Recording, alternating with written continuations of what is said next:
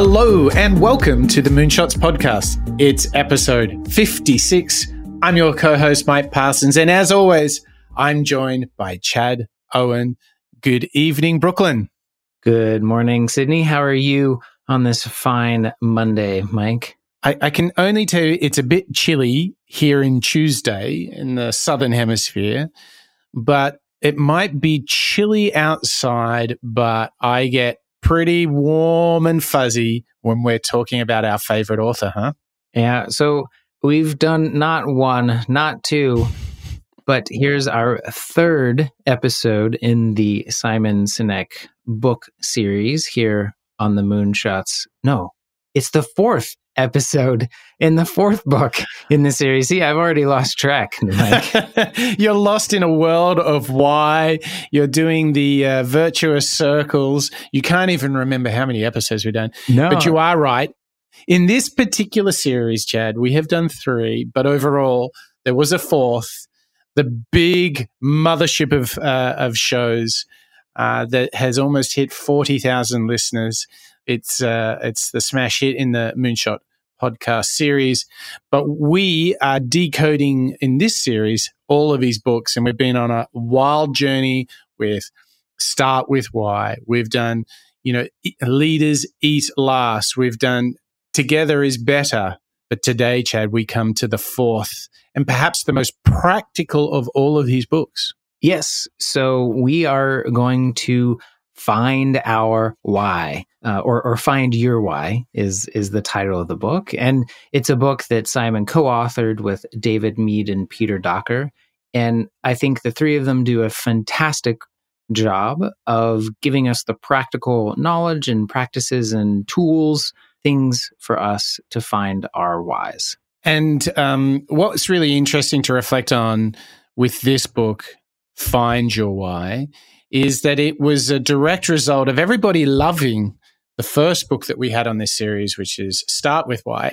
But in the same breath, everybody's like, we love this, Simon, but we don't even know where to start. Like, how do we do this why thing? Mm-hmm. And this was the reason he wrote this book. And it's such a sort of pivot from the last book that we discussed, which is Together is Better, because that was like a business book and a leadership book and a collaboration book. And like a parable format. Yeah. It was like in a kid's book, but it absolutely worked. So we've gone from these heady, motivating books to picture books. Now we're in like textbook land. So for everybody listening to this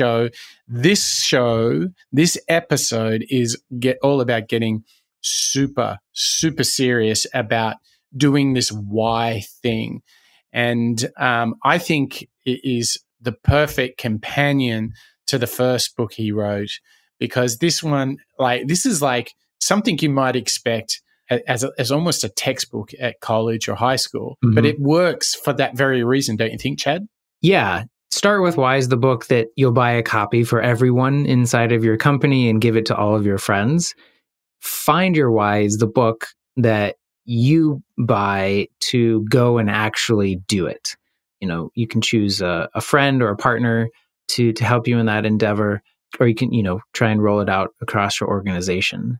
But we've got some really great clips, both from Simon and the co-authors, talking about not only why is finding your why important, but also getting into some of the practical aspects of how you go about finding your why. And I'm sure you and I will be reflecting at some point, about the book and how it's broken down. And just what we found was, as you said, I think it's a great, not quite as dry as a textbook, but like it gives you all the tools I feel like that you need to get you started with the process of finding your why. Yeah, and I think what you can look forward to in this show is us really getting into setting the context of why it matters, how you might find it, and really how you can live by this every single day. And I think there's one thing that I think we need to point out to our listeners, Chad, before we jump into decoding Find Your Why.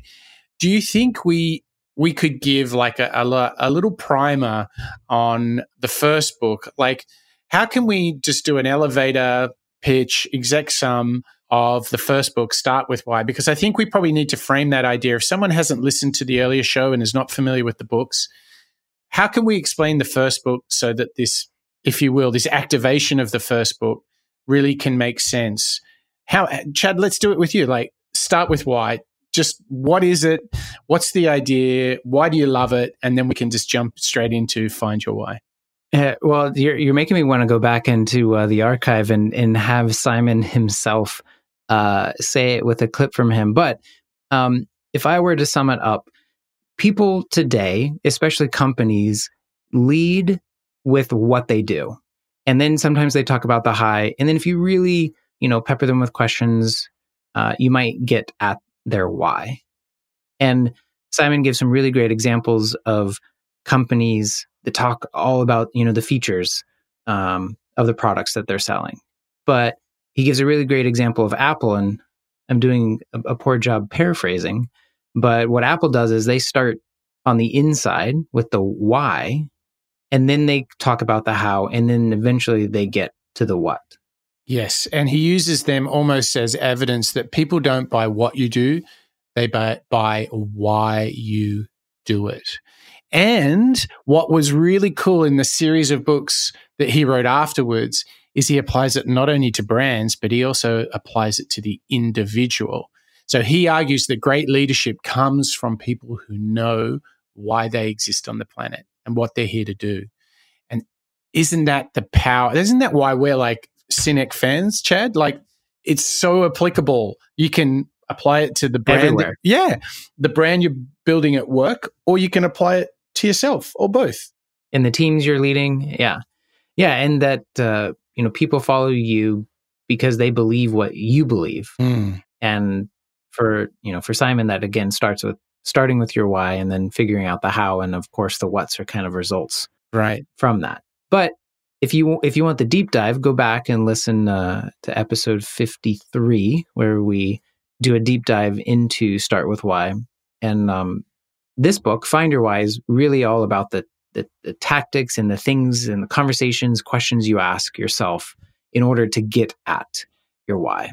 And so to kick off this show about finding your why, we're going to hear from Simon and why it's important to find your fulfillment and how that leads to your why.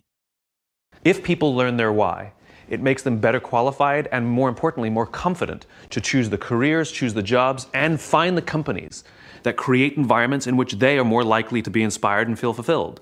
And that's the goal. The discovery of why was not an academic exercise or commercial exercise. It was something deeply, deeply personal. I had a small business, and after a few years had lost my passion for what I was doing. People gave me silly advice like, do what you love. I was doing the same thing, I didn't love it anymore. Thanks to the confluence of some events, I discovered this naturally occurring pattern. I knew what I did and I knew how I did it, but I couldn't tell you why. And I realized I had to answer that question if I was going to find that balance. And so I became obsessed with answering this question, why do I do what I do? Not only did it restore my passion, it restored it to levels I'd never experienced before. And as we do when we discover something beautiful, we share it with the people we love. And so I shared it with my friends. And my friends started making crazy life changes. And they invited me to share it with their friends.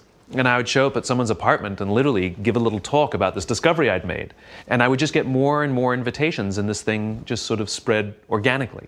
And it's really changed the course of my life and changed the course of my career, where now I'm completely devoted to spreading this idea and helping people either find their passion or amplify it if they already have it. Having a job we love is a right and not a privilege. It's not for the chosen few. And so my hope is to share this idea with as many people as possible so that indeed saying I love my job becomes the standard and not the exception. I used to do the why discoveries myself. That's how it began. I would actually help my friends learn their why. I used to sit down with them and go through this process. It took hours where I'd ask them all about their life and try and see the patterns to try and discern their why. And it was great and highly effective, but I was the only one doing it. So I shared it with others, and there was a few of us doing it, but still, there was this desire to do it with more people. And so we took this process that I used to do manually and took everything that I learned and put it in this online course. But it's basically the exact same thing I used to do by myself. So it's really fun to see it come to life in a course. The best thing about the why is that it's a biological constant. It has nothing to do with what we do.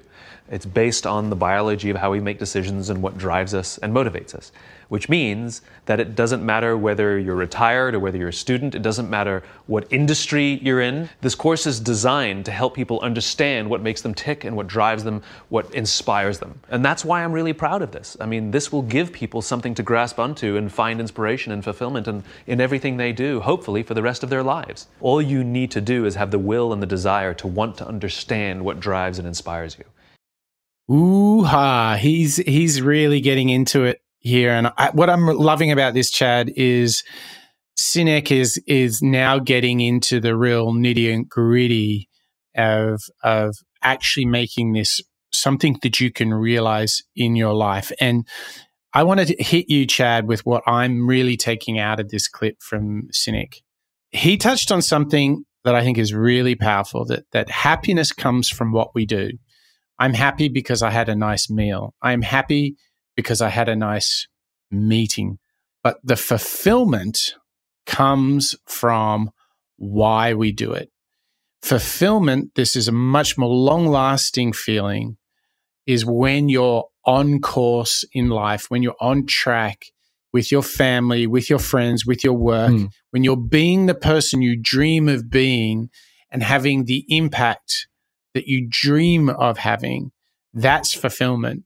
And I love the fact that he says that fulfillment is a right that we all have, because I think a lot of people I've run into in life not only lack in fulfillment, but almost dare not to dream. And what I love is he's opening this right up saying fulfillment is a right, but it comes not from what we do, but why we do it. And that's like achieving your big mission. And for me, that he's come out of the block so strong there, because personally for me, this means so much. I'm just learning how to do this. I'm no Jedi master, but man, is he touching on something here. Yeah, but I don't have my why, Mike. Like, what do I do? Where do I go?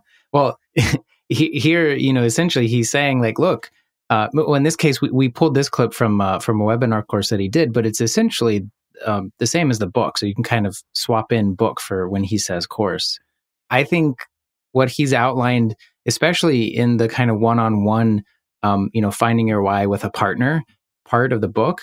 I mean, he says, as long as you have the drive to want to find it, like, here's the tools, just go and do it. So I would like to do a little build on this, because there've been times in my early career where I was not really connected to it. Like, I knew what made me happy and maybe what I enjoyed or what I was capable of doing. But it is what was so transformative for me, and that I continue to do, is ask not only what do I want to do in life and how do I want to go about it, but why do I exist? Said differently, what do I want my legacy to be? And maybe you just need to be old and gray like me in order to ask that question. I don't know.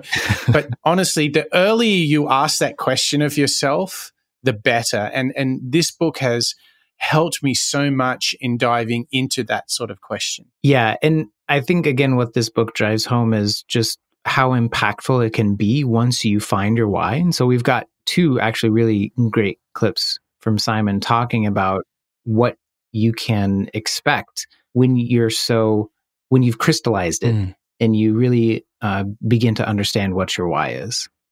What is the impact of finding your why? So I can tell you what I went through, which is what set me on the journey to sharing the message of the why and helping people find theirs. A why is like a compass direction. It tells you where you're going. We can live our lives by accident, which is kind of like getting in a ship and just sailing, or getting in a car and just driving. You'll absolutely see some amazing things. You'll stumble upon some amazing experiences, but you don't really have a sense of where you're going, any sort of direction. In other words, what's it all for? What the why does is it provides a path, it provides a map or a compass. So you will still have some of those amazing experiences, but now they have value and worth, and they're taking you towards something else. It's a journey towards something. When I learned my why, I had this tremendous calm come over me, a sense of my confidence grew, a sense that my life had more meaning than I thought it had before, and I had now the choice a new way of viewing decisions, a filter through which to make decisions, which now I would ask myself, does this help advance my why or not? Does this help me stay on the path that I'm supposed to be on, or is this going to be a random adventure? So the why provides focus, direction, meaning, and confidence. I think what he's referring to here is when you sort of start to decode why you're on the planet, there's a certain peace that comes with that, because you're like, yeah, that's kind of it. That's why I get out of bed every morning. And it's not too different to the feeling that you have when you do something like 16personalities.com, which is a good personality study and test, or StrengthsFinder 2.0. There's a certain aha moment that happens when, whether it's the Find Your Why book or those courses or tests that I mentioned, they all give you a certain, oh yeah, that's me. That's why I exist. That's how I want to act in this world, how I want to be remembered. That's the legacy that I want to have. And I think the reason you feel so calm when you get into this sort of stuff and it starts to work for you is that I think it's often subconsciously swirling around you at work or at home about like, okay, who am I trying to be? What am I trying to do in this world? And you go like, oh my gosh, I found a compass. I found a sort of a roadmap for me to navigate and now find motivation, make better decisions. And also it's that feeling of when you have a moment, you're like, wow, what a day, what a week. Not only was I happy, but I feel a deep sense of fulfillment because I'm doing stuff with the people that I like that really, really matters. I think this is where it all gets to, don't you, Chad? Yeah, I loved the metaphor of the compass. I think the why, once you find it, it can be a very powerful tool for yourself. And in a way, it makes all of those decisions much easier. So for me, the calm comes and the confidence comes from being able to filter those decisions through your why, which is why it's so important and can have such a huge impact. We've got another clip from Simon that's, if you weren't convinced that you need to pick up this book and go through this exercise, here's another reason why you should. So a good example of what a why sounds like, I'll tell you a story. I did some work with the Disney Imagineers. These are the people who build all the rides, design all the parades, all the shows, the boats, everything like that, the ships.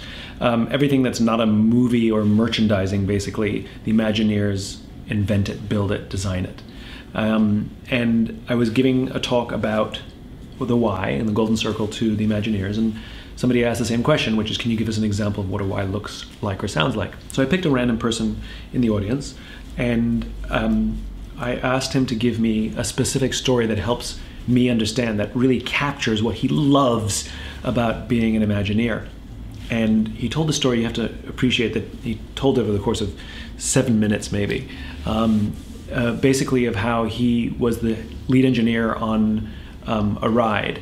And he went to, I should preempt with, I should tell you this, that he didn't know this.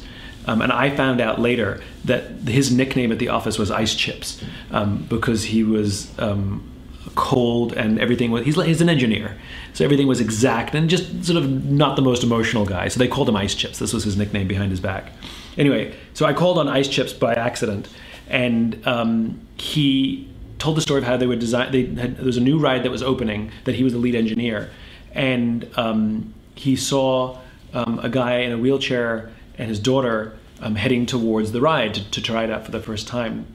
And one of the things that occurred to him was that anywhere else in the world, people see a guy in a wheelchair with his daughter. Only at Disneyland, the only thing people see is a father and his daughter going to Disneyland. And he says that's what it means to him to work for this organization, that it's about parents and children and family and brothers and sisters and boyfriends and girlfriends and husbands and wives and every combination of family that we can come up with, and that's all there is, just those relationships. And that's why everything was so exact to him. And in an instant, we're all crying, and it was a beautiful story, but in an instant, everybody understood why he was always so hard about everything, because to him, those were the stakes. That they had to make things that made people feel that they were just a father and the daughter, that nothing else mattered. It was pretty amazing. It was pretty amazing, and it gave everybody context. Hoo-ha! That's one of the best ones I've ever heard. But I guess as a side note here, Chad, what's interesting about that story is if you take the time to understand why people are who they are, perhaps we might be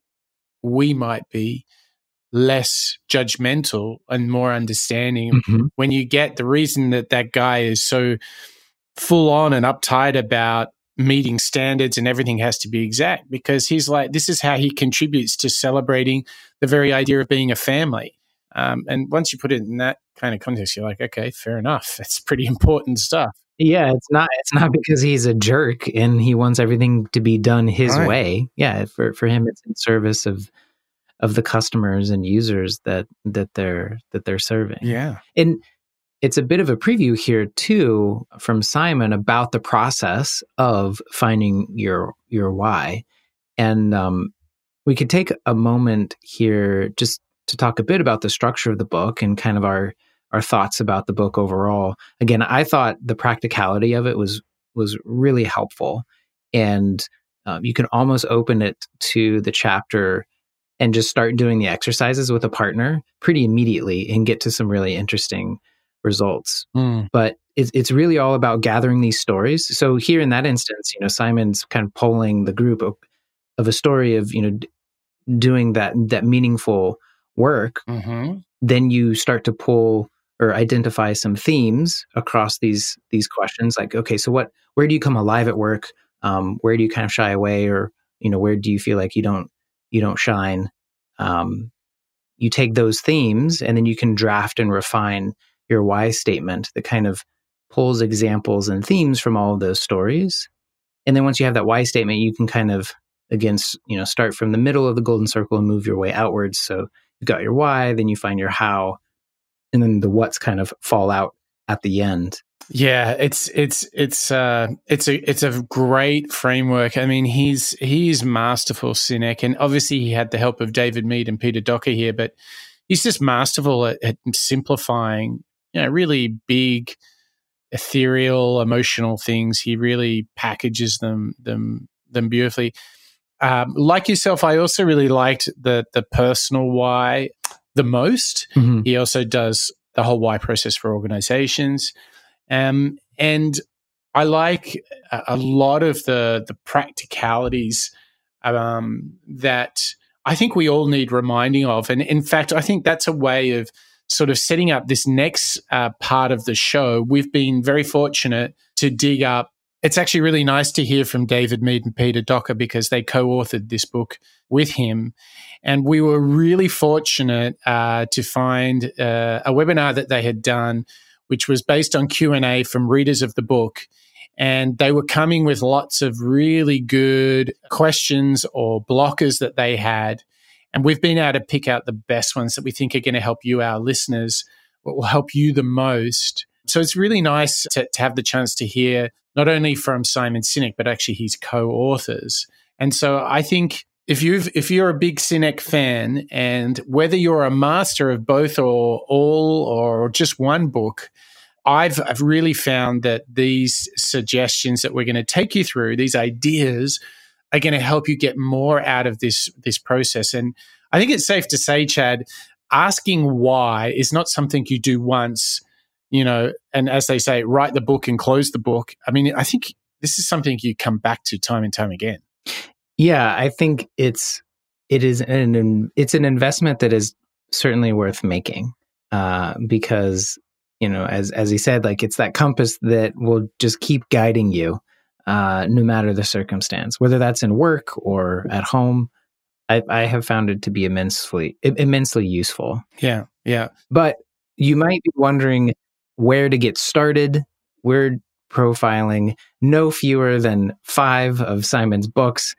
You may be a bit confused as to where to get started. And so David and Peter have some advice as far as how to get started in finding your why. It's up to you. We're not going to say to people, sit down and read Start With Why from cover to cover first. If you're eager to get on with Find Your Why, then that's fine. We wrote in the front of Find Your Why a sort of synopsis, shorter version of Start With Why. And this isn't about selling books either. If you want to read Start With Why, borrow one. You don't have to go and buy one. I'm sure there's plenty in the libraries around the world too. Having said that, if you want a deeper appreciation of the power of the Golden Circle and how it can help and influence us both in our individual lives and in business too, then Start With Why, the book, does certainly go a little bit deeper. It's entirely up to you. Reading Start With Why is not a prerequisite for launching into Find Your Why, but you will get a deeper appreciation of the ideas if you read both. David, anything to add? Would you agree? Absolutely. I would compare it to, when you buy a new gadget or a new piece of technology, usually there's like the manual, which is, sometimes online for those people who just love to get into all the detail. And then there's the quick start guide, which a lot of people are like, sweet, let me just tell me how, give me the basics that I need to be able to figure out how to use this thing. So the information that we give around the Golden Circle and Start With Why, the quick start guide is in Find Your Why. So you'll have, and it was written to be a standalone book. So you will have the basic foundation that you need as far as the knowledge about the Golden Circle and the concept of why, if you just pick up Find Your Why. But for those of you who love that level of detail, Start With Why is a good place to go. Yeah, so this book is very much the quick start guide. If you're in a big hurry to crack the why, maybe you've heard a lot of people talking about it over the years.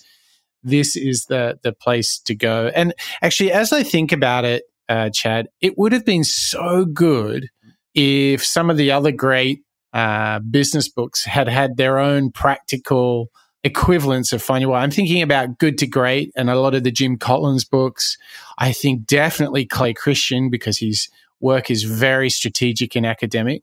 In fact, maybe a lot of authors could take a lead here from Simon Sinek. What do you think? Yeah, well, I think Jim Collins did just that because he just came out with an imprint. It's not quite a full book. It's called Turning the Flywheel. And it takes his idea of the flywheel, which I know you are a huge proponent of, and seemingly find it in all of the successful business models out there. But he took this idea of the flywheel that comes from Good to Great, and he split it out into its own book. I think you're exactly right. Many of these books can and probably should be distilled into 5,000 words, maybe 10,000 words, with some pretty diagrams that help explain the thinking. But Simon is so interesting to read because he brings in many great stories and examples in the same way that like people like Jim Collins and Clay Christensen like bring in that academic research and the examples of why their theories work. But I would absolutely recommend Find Your Why. Like if you just want like the crash course and then get right into doing it, I think Find Your Why is a great entree into the whole series, because then you're getting to finding your why and not just hearing Simon talk to you about why whys are so great. Like you can actually Start With Why already having a bit of a semblance of what your own is. So it might be even a more interesting interaction with the book if you've started to find yours ahead of time. Yeah, and I think if everyone is getting a little bit excited in this episode and thinking, right, practical time, let's write some notes, let's scribble some stuff down. Or if you miss something that we've said, I know we're getting more and more people asking us for references. I know we had somebody listening to a show last week who wanted to know about the work productivity tool that Chad and basically I think I've corrupted everybody that I work closely with to use, which is called Todoist. It's a fantastic multi-platform native piece of software that is, it's everything that you could want in a very practical kind of get things done tool that's also collaborative. So Chad can give me lots of homework to do. But I wanted to give you all a heads up. Go to moonshots.io where you can find all our show notes, all our links. It's a repository, hopefully, of all of our wisdom. And as you know, everybody, Chad loves a good email. So you can email both of us at hello@moonshots.io. While you're at it, if you're got the fingers clicking, don't forget to go into the iTunes store. We love those reviews. We love those reviews. We love those ratings. I think we've got to hit 25-star ratings, Chad. That's the challenge we should put out to everyone. I know there's a few of you out there that I've been texting or emailing lately. You've been saying, "Hey, great work on that episode." So show us some of that love on iTunes. It helps other people discover the show too. It's really, really helpful for us, and we appreciate any feedback that you're willing to give us. And if it's particularly negative, you can send those to chad@moonshots.io. I'm joking. Send it to hello. Oh, we'll take all your feedback, good and bad. Mike and I, you should know by now, we're practitioners of continuous improvement and iterating. So yeah, good and bad feedback. We'll take it one and all. Now, on this theme of doing things together, the co-authors have some very strong thoughts about how you might go about finding your why. So I just want to set the scene here. You've read the book and you're like, I want to do this. The first thing is you have to avoid is coming up in this next clip. So let's say you're ready and you're about to start the process of finding your why. Listen to what David and Peter have to say now, because this is the first and most important piece of advice. Let's hear it. So the second question, should we try to do this by ourselves? No, please do not try to do it by yourself. The way we sort of, we compare it to therapy, right? We cannot conduct those therapy sessions on our own. Not that this is a therapy session. It's something different than that. However, that outside perspective, that sort of third-party viewpoint is so incredibly important, because what we're looking for in a why discovery is pattern recognition. And in these different stories that we're telling, to be able to pinpoint what are the things that are the same, what is that golden thread that runs through everything. And it's very, very, very difficult, if not impossible, to do that for ourselves. And so if you're having a little bit of trouble with that, and I've experienced this as well, I've got a couple of family members that have gone through this process and have said, I don't know who to ask. My suggestion would be, and Peter, I'm interested to hear your take on this, but I think if we can get past the perception that I don't know who to ask, there's nobody I can ask, and not worrying so much about, I'm afraid to ask this person because what if they think this is weird, or what if, do I have to know them, extremely well, or it's all of this stuff that I think we kind of let get in the way. If we really kind of take that bigger perspective, that bigger picture, go up to 30,000 feet and say, look, this is something really important to me. I want to be able to get up every day and know the purpose behind the work that I do, or what keeps me busy throughout the day. And sharing that experience that you're going through might just be inspiring to somebody that to the point where they would be more than happy or more than excited to help you do that. And so I think maybe just letting go of the perception that, they probably wouldn't do it, or they would think it was strange, or that kind of thing. I think we probably all have a few people in our lives that could serve that purpose. But do not do it alone. And actually, I'm going to go out on a limb here. So if you're listening to us, you've made it this far. You've heard not one, two, you've listened to like almost 5 episodes on Simon Sinek here. Mike and I are huge Simon Sinek fans. The first 3 listeners that send an email to hello@moonshots.io and say, hey, I want some help finding my why, I'll be that person to help you ask some of those hard questions and go through those answers to help find your why. And the reason I'm doing that is because I think I can get better at understanding my own why. So yeah, I'm just going to put out that call to action. And first people that email me at hello@moonshots.io, I would love to help you through that process. Wow. What an offer. And what is really important about this idea is there's lots of learnings for me. Number one, do it with somebody else, because that will create some accountability. Mm-hmm. Do it with somebody else because they will say, hey, Mike, you're living in your own reality distortion field. I don't know what you're thinking with that, but here's my feedback. And lastly, sometimes, maybe more times than not, that when you do this with someone that you're not really, really close to, someone a little bit more objective might say, hey, Mike, get over it. Now go out and do something positive in the world. People who are sort of don't have a horse in the race may in fact give you better feedback. So don't feel like if you look at like your best buddy at work and your partner and you're like, you know what, for whatever reason, I don't want them to do it. I actually encourage people to go out there and find someone to mentor and coach them. And here's a good power tip. You can go onto the Simon Sinek Facebook group, and there is an enormous community of people who are out there finding their whys.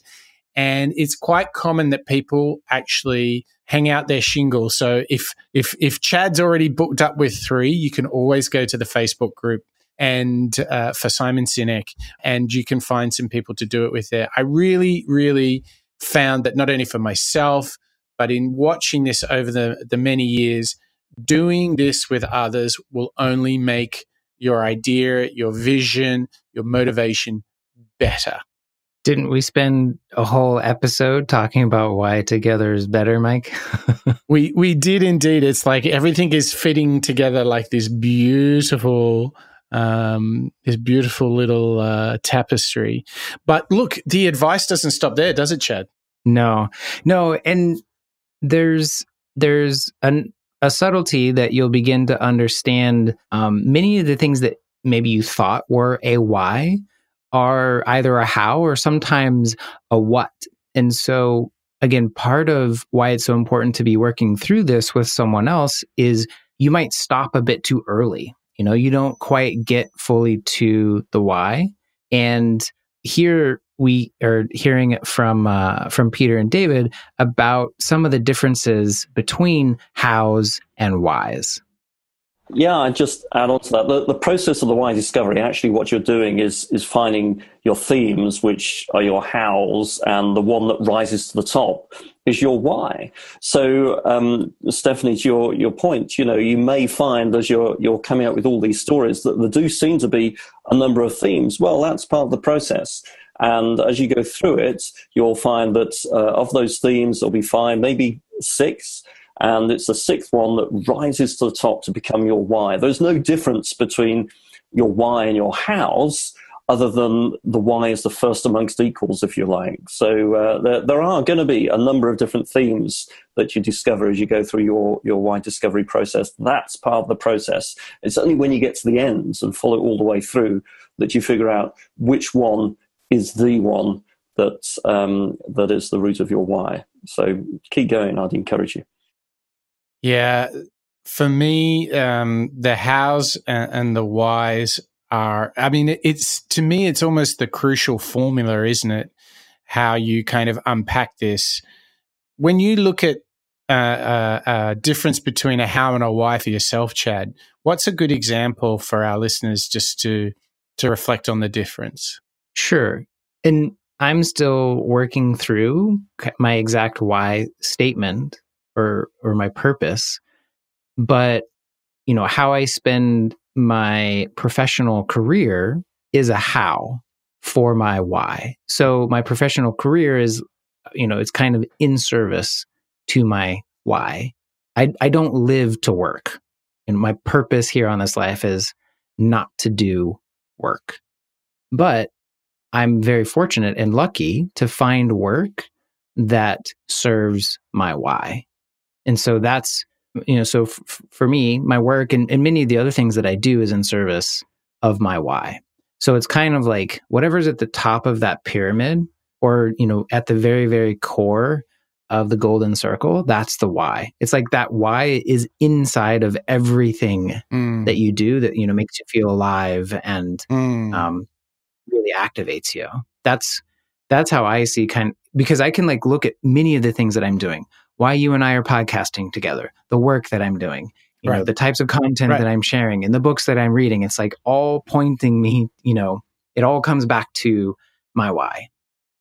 That's a really, really good differentiation. Even more put simpler still, if I look at my own one, mentoring, helping, supporting, and coaching others is a big part of my why.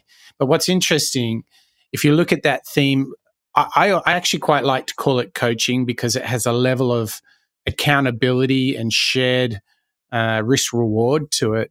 I coach, quite literally, I coach rugby players, but I also coach and mentor people in my organization. I also coach and mentor my son.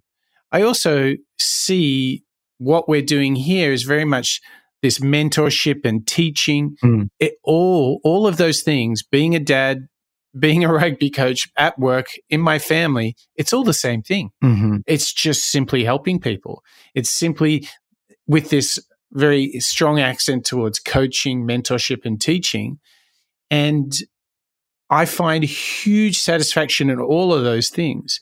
So they are kind of all the same why in the end. And that's just an example for our listeners. Whatever your why is, if you can do that simple exercise of saying, well, how do I behave in my family, in my community, and my office?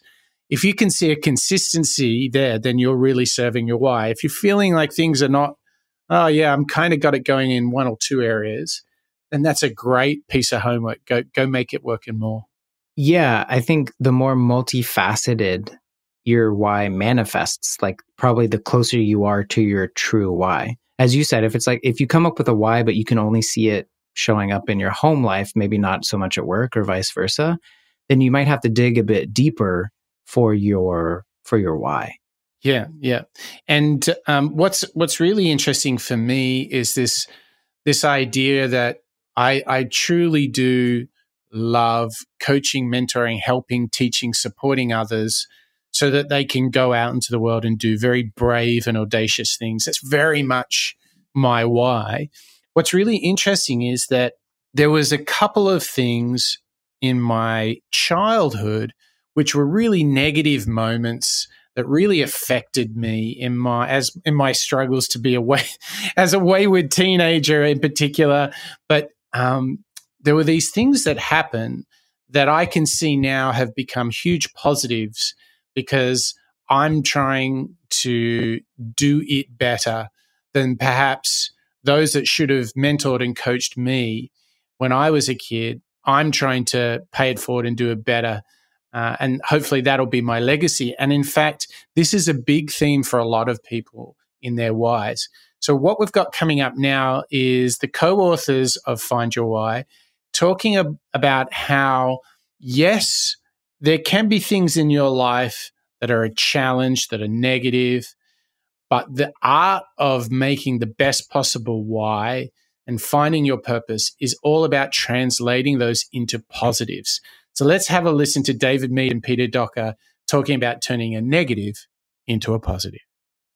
Who've heard me speak may have heard me talk or tell the story of Dylan, a friend of my children.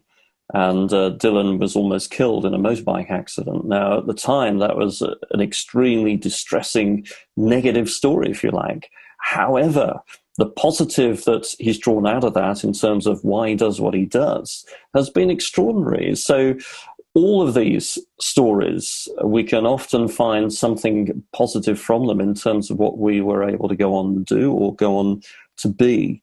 And then it just acts as further reformation or reaffirmation of who we are and our values and what we believe. So all of these stories, whether positive or negative, do help us point to that why. And sometimes, again, it's the partner who can identify the positive points, if you like, from that negative story, who we became, how we grew from that particular event. So again, your partner is your friend. Yeah. One of the things we talk about, guys, when we run these workshops is you don't have to share something you don't want to share. But if it feels like a little bit of a risk to share, it's most likely a good thing to hop into. So in terms of which stories to share.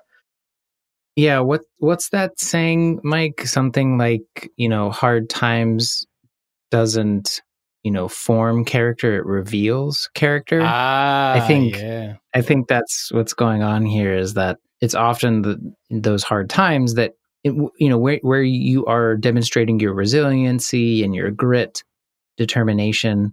Yeah, how you bounce back from those negative circumstances can often be a huge signal as to what your why is. Because like, while you might not know it explicitly, like you might not have the words or the phrase of what your why is, that's why you are bouncing back, right? It's like why you're getting back up and trying again. It's because you have that inner drive, that why that's taking you further.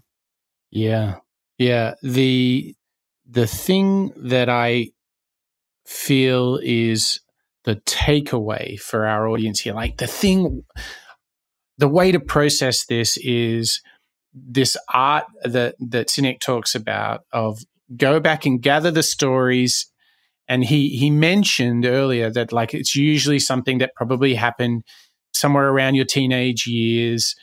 Go find those formative stories that shaped who you are, that have, brought out in you both your strengths and your weaknesses, but more importantly, that are a clue into your purpose. Go get that thing and unlock those with the frame of how can you find your purpose and how can you use that? And this is very much what I did. What will be my legacy, right? I will be a better coach than those that coached me. I will give people the chance to go do brave and audacious things. Whether I'm watching a guy on the rugby field who's doing something we trained on during the week, or whether one of my colleagues has taken on an idea or a suggestion for me and is enjoying the fruits of that success, it doesn't matter. It's all about finding that thing, find that purpose, unlock it, and call upon that life of experience as this well of energy and motivation to be resilient, to be purposeful, to hold on to something and just don't give up. Just go forward. For me, that's the gift in all of this. And look, it will take time. Like we've talked about, don't do this alone. I think it's fair to say, Chad, this is it's like perfection. You'll just spend your life seeking it and you'll never find it. It's like you're always working on your why, aren't you? Yeah. Well, and anyone that's known you long enough, Mike, has heard your stories that I know form the core of your why. We don't have to belabor it here, but in this episode, I'm drawing the connections. I'm like, oh, Mike's why comes from those experiences. Yeah, exactly. And as you said, and as Simon said, like they're often ones that we have very young in life. And for me, I actually think this is kind of the most controversial clip in the show, because when I heard it, I didn't believe it, or I didn't want to believe it. So I may want to argue with them on this, but I'll just play the clip and see what you think, Mike, about whether or not our why changes or grows or evolves over time. We only have one why. And again, this is a matter of perspective, right? So oftentimes we think one of the big things that we see is that people say, well, my family is my why.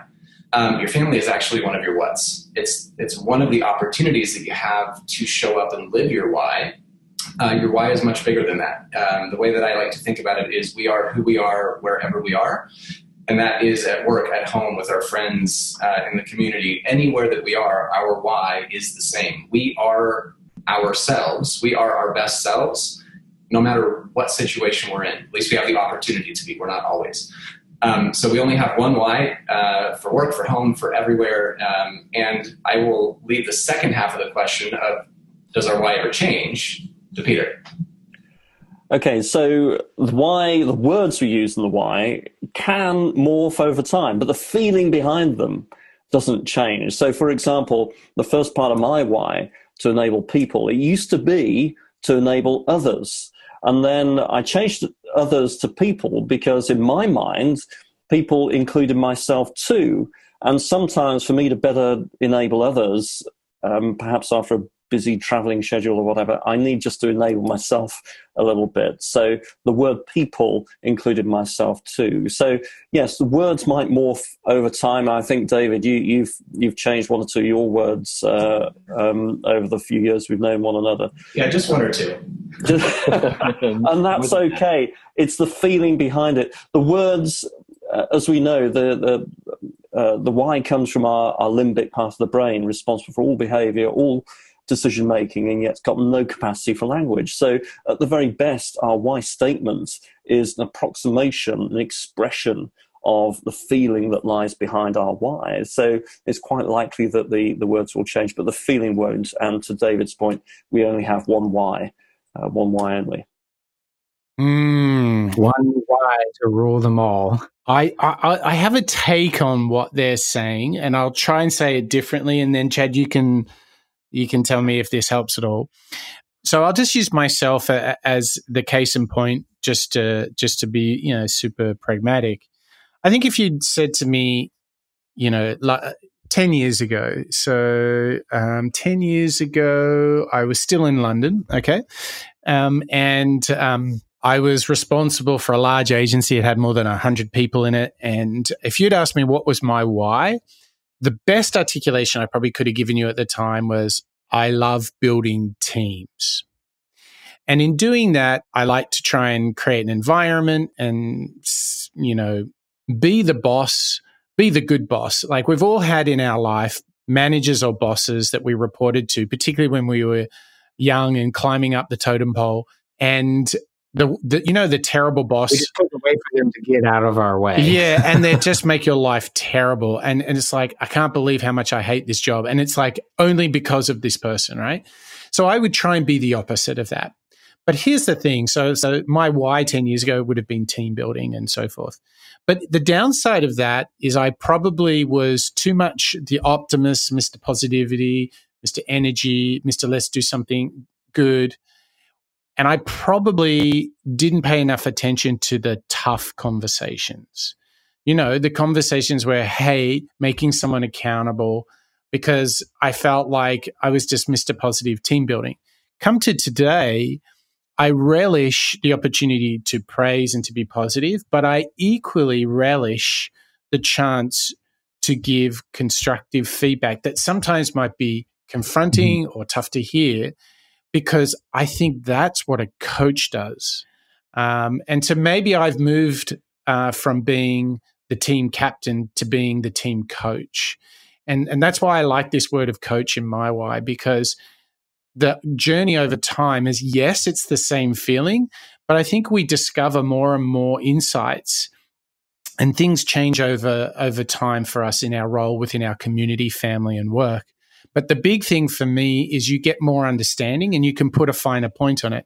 I have never had the level of comfort and understanding of my why than I have today, because I think I've made this ability to pull, if you will, emerging coaching themes that were in my career 10 years ago. And I've raised that straight into everything that I do 10 years later. In the way I talk to my son has complete parallels with colleagues or rugby players. And one of the great things that I have learned to do, because I try to be a coach, is I might stand with the guys on the rugby field and say, okay, guys, what did we like about that skill exercise and what could we do better? And it's even got to the stage where I say, do you think we should do it again? Like, are you guys happy with that level of performance, or do you think we can do better?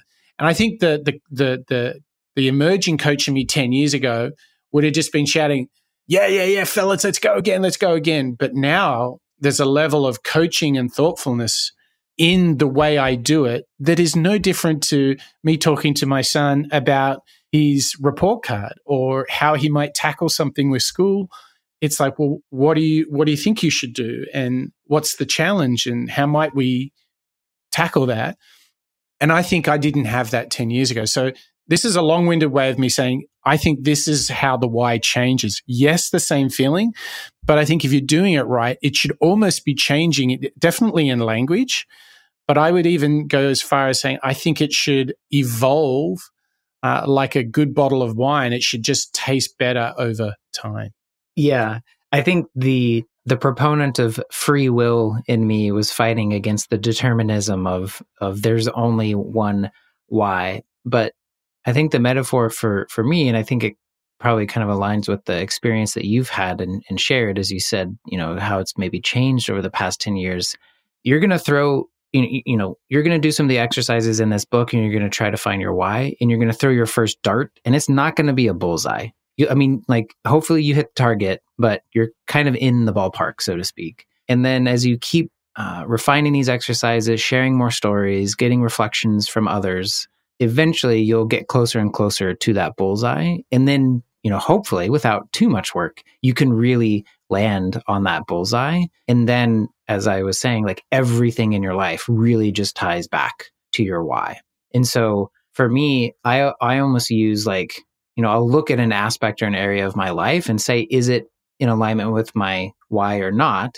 And then figure out, okay, is there something that I love and do that really brings me alive and helps others that's like not incorporated into my why? So then maybe how can I rephrase it? Kind of when you're like you saying that you shifted from team captain to team coach, It's like, yes, I got it. You're like, oh, that was kind of the mindset shift on your part. And so yeah, I think I would say I also kind of fall on like you do just have one why, but it might be kind of a path of discovery to really hone and figure out what it is. Absolutely. And look, this all sounds a bit serious. And to lighten it up a little bit, I would just say this. By the very virtue that you read this book and think about these things and do some meaningful contemplation, you will be a better person. like don't get caught up in what you're doing more work than like 98% of the population. Right. Because, all the listeners of this show will have met lots of people in their life that you can just feel they're not really doing what they love. It's all about complaining. It's in the workplace. It's the classic, this person just can't wait to get out of the office. And what I know when I'm at my best is when I have an idea on the weekend for something at work, and out of my own free will, I just enjoy writing it down for an hour and just contemplating it. I get this deep sense of satisfaction. And I think earlier in my career, I would have been resentful of losing that hour of my personal time to work time. So I think that in my journey, I feel like every day I enjoy the privilege of some way, somehow directing myself in a good path because I've read a book like this and I've used a textbook like Find Your Why. And that I do things like I do Strengths Finder 2.0. I go to 16 personalities to try and discover more about who I am. Because I think that it's human nature. It's all maybe even a survival trait that you hope to understand who you are in order to live better. I think it's like don't get caught up in the grammar of your why statement. The fact that if you've even lasted this long in our podcast, Chad, and listen to the two of us bang on about this book. Even if you've got that stamina, you're on the path. You're going in the right direction because the real truth is most people don't put in the work and most people don't stop and ask that big question of why am I here? What am I trying to do? What's my legacy? How can I help the people around me? How will I be remembered when I'm not here anymore? Like just by pure virtue of getting into this stuff, I think you will see an uptick. This keyword, not just to happiness, but I think if there was anything to take out of this book is the sense of fulfillment will come because you're doing things that answer to your calling and to your purpose. I could not agree more. But we don't want to leave you without hearing from Mr. Simon Sinek himself one last time as he's going to kind of tie a bow on this entire discussion about his book and collaboration with David and Peter, Find Your Why. And it's a bit of kind of like a call to action for how, once we've done a bit of this work, we've found, a pretty good statement of why, how we might bring it to life. So one frequent question that we get is, now that you've found your why, what do you do with it? How do you use it? Well, one of the things you want to do is keep it all around you. One of the things that I've done is I actually would write my why on my desk next to my bed so that I was reminded of it. That's number one. But also start talking about it. I start meetings with it. When I sit down with a meeting, I say, before we start this meeting, I'd like to tell you why I took this meeting or why I called this meeting. And I refer to my why and say how I believe that this potential partnership or this potential relationship could help me advance my cause, could help me advance my why. It works every time. It's extremely valuable in resumes and interviews as well. When somebody says, so why do you want this job? You say, let me tell you why I do everything. And maybe tell a story from your childhood or one of the stories that you told in the why discovery process to communicate your point. I used to do that in all my interviews. I still do it now. I start meetings, I start talks, I start all kinds of things with it, and it gives people a context for who you are and where you're coming from. It's a huge advantage on resumes as well. I've never really understood at the top of resumes when people write purpose and they say to get a job in a top performing law firm, blah, blah, blah, whatever they write. Of course, that's why everybody's applying for the job. Rather, use that space at the top of your resume to explain who you are, basically why you do what you do. It gives context to all the other jobs you've ever had. It gives context for who you are, and it helps us stand out in the crowd of people who have similar experiences to us. It also helps us understand sometimes where relationships fail, where we sometimes did things or said yes to things that in our guts it felt wrong, but if we compare it to our why, we realize that we should never have done it in the first place. So use it front and center, speak about it, tell the stories, use the stories as metaphors to explain who you are, talk about it constantly, start meetings with it. Yeah. I like the practical advice of putting it at the top of your resume, but equally, Chad, I like this idea of just having the presence of mind to reflect upon your why and to frame the things that you do through that lens of the why. So I think we can both take him at a very practical and at a metaphorical manner in this last clip. I think it's very powerful to anchor yourself in it, because, Chad, what I would propose is that you make better choices every day if you're aware of your why. I mean, one thing that you and I know, that the thing I always do, as soon as finance and reporting and operations comes up, I run for the hills. I don't want anything to do with it. You're nowhere because I don't add any value and I don't enjoy it. And there's people who can do it way better than me.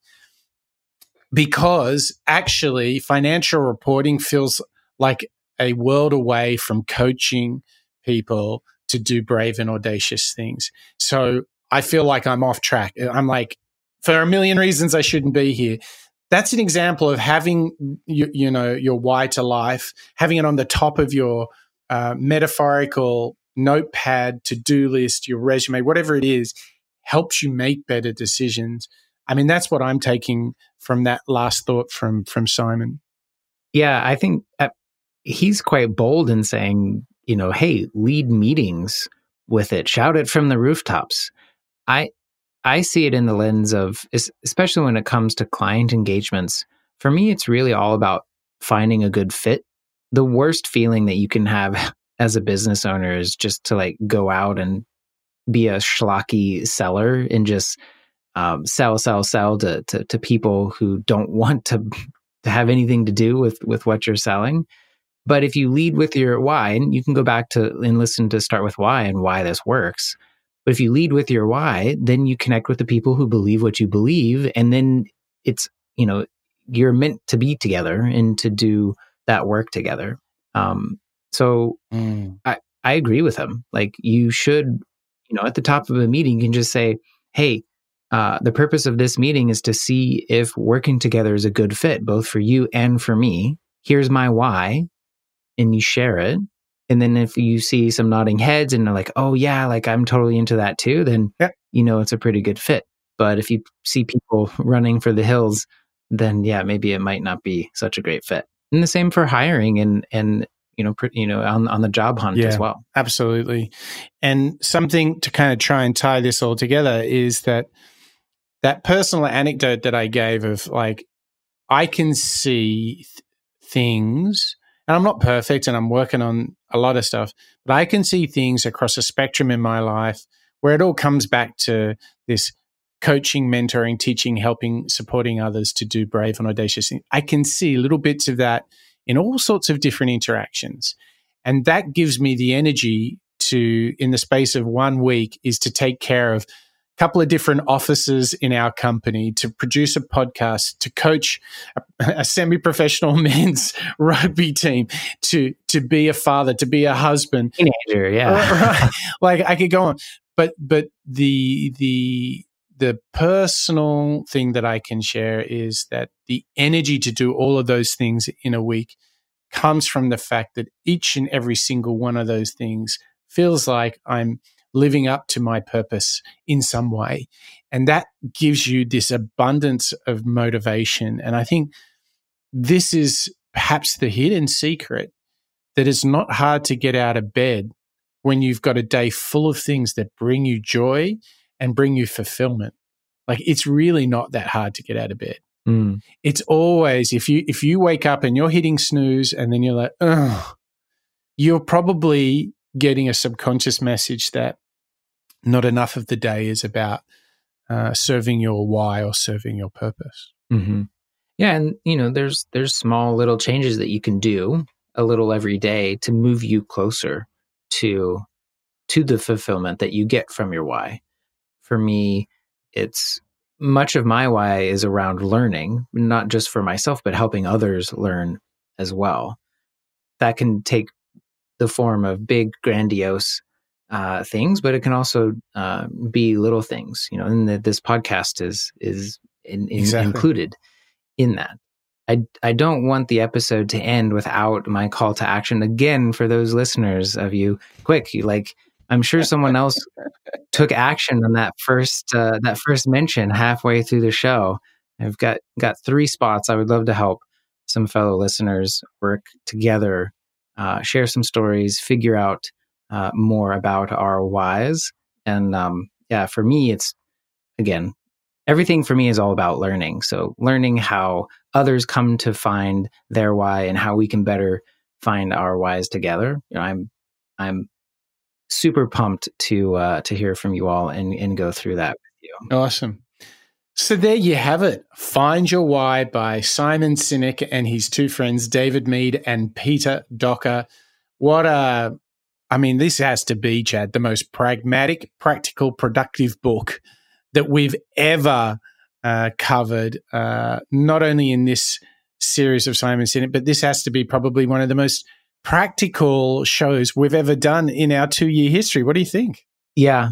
And it's funny because you might not expect it from someone like Simon if you see his TED Talks, but I think that's why he sought out his co-authors. Maybe like you, he understood that writing the textbook on finding your why was probably not his best strong suit, but he can ensure that it has the essence of his thoughts and teachings.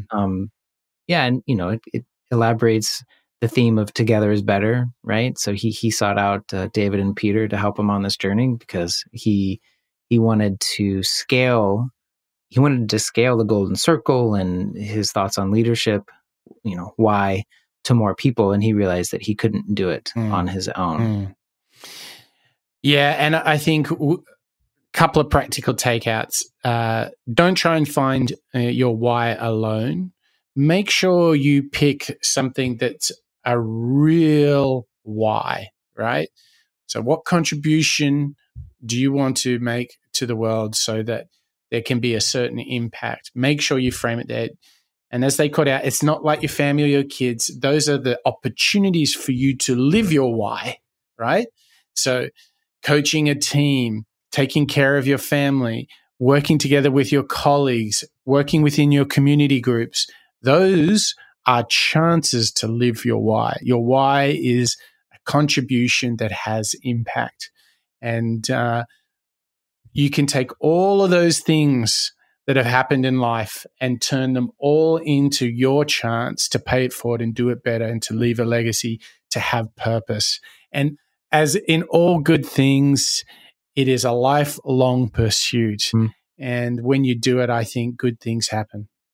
I don't have much to add on that, Mike. It seems like we're at the end of this show, but not quite to the end of the series just yet. When you thought Simon Sinek was out, we drag you back in. We have one more, and perhaps, Chad, you know I'm quite an enthusiastic young man, perhaps the most exciting show yet. What will be our fourth and final part of our Simon Sinek series? So we will have, and it's our fifth, Mike. We've done so many shows on Simon. It'll be the sixth episode on Simon, the fifth in the book series. Oh my gosh, I can't keep up with myself. You're right. Yeah. So Simon has a new book coming out called The Infinite Game. And we've scoured the interwebs and found Simon giving us a great preview of this content. If you followed his YouTube videos, TED Talks, you may be like, hey, when you're reading the book, this is just what he was talking about in his TED Talks. And I think he's one of those authors that does a great job of testing out his content before distilling it down into a book by going out and speaking about it. So we've got some really fantastic clips that's pulling content straight out of the book from the future, even before it's published. And that will be our last episode here on the Simon Sinek series, The Infinite Game. Yeah, and we'd love to hear from you. Who's going to be the next focus of our attention? Is it another author, or do we need to focus on a company? We did the Apple series. We've done an author series. We've done a Simon Sinek series. We need to hear from you. Tell us what is grabbing your curiosity and attention, and what are you dying to learn about? Yeah. We go and do our research on to bring you some clips of wisdom. Yeah, and we think we might have a number of different types of series. We could do sort of a new refresh on the world of startups. We could perhaps, we are very fond of an author called Cal Newport, and he's emerging as an almost Simon Sinek-like kind of guy. We could potentially... Yeah, I almost want to do like a revisit of some of our very first episodes that maybe have gotten lost in the back catalog. We can maybe go back and see what we were saying about these individuals, kind of seeing if our predictions were right or wrong. And then certainly, what the likes of Jeff Bezos and Elon Musk, so much happens in the span of like 6 weeks, let alone the 2 years since we profiled them. That's true. Well, there's plenty of opportunities for us to delve deep into the adventures in the world of innovation. And we look to you, our audience. Tell us who you're interested in, what you're interested in, and that will give us endless inspiration for the next shows. We've just got so many ways we can take the show. And we look to you, our listeners, just to point us in the right direction. So thank you to you, our audience. Thank you to you, Chad. What a heavy-duty show that was. Very pragmatic, full of tips and notes to self, huh? Yeah, I was kind of cramming before the show, rereading the book and re-listening to the book on audiobook. And I feel like there's so much more I got to go back and do now that I've reread it. I was rereading the book in between meetings yesterday, and it was quite hilarious. I felt like my son cramming for exams. I'm like trying to sneak in a few chapters here and there. But once again, thank you to you, Chad, to our listeners. Thank you to Simon Sinek for inspiring us so much. We look forward to our last part of the Simon Sinek series in the next show of the Moonshots podcast. That's a wrap.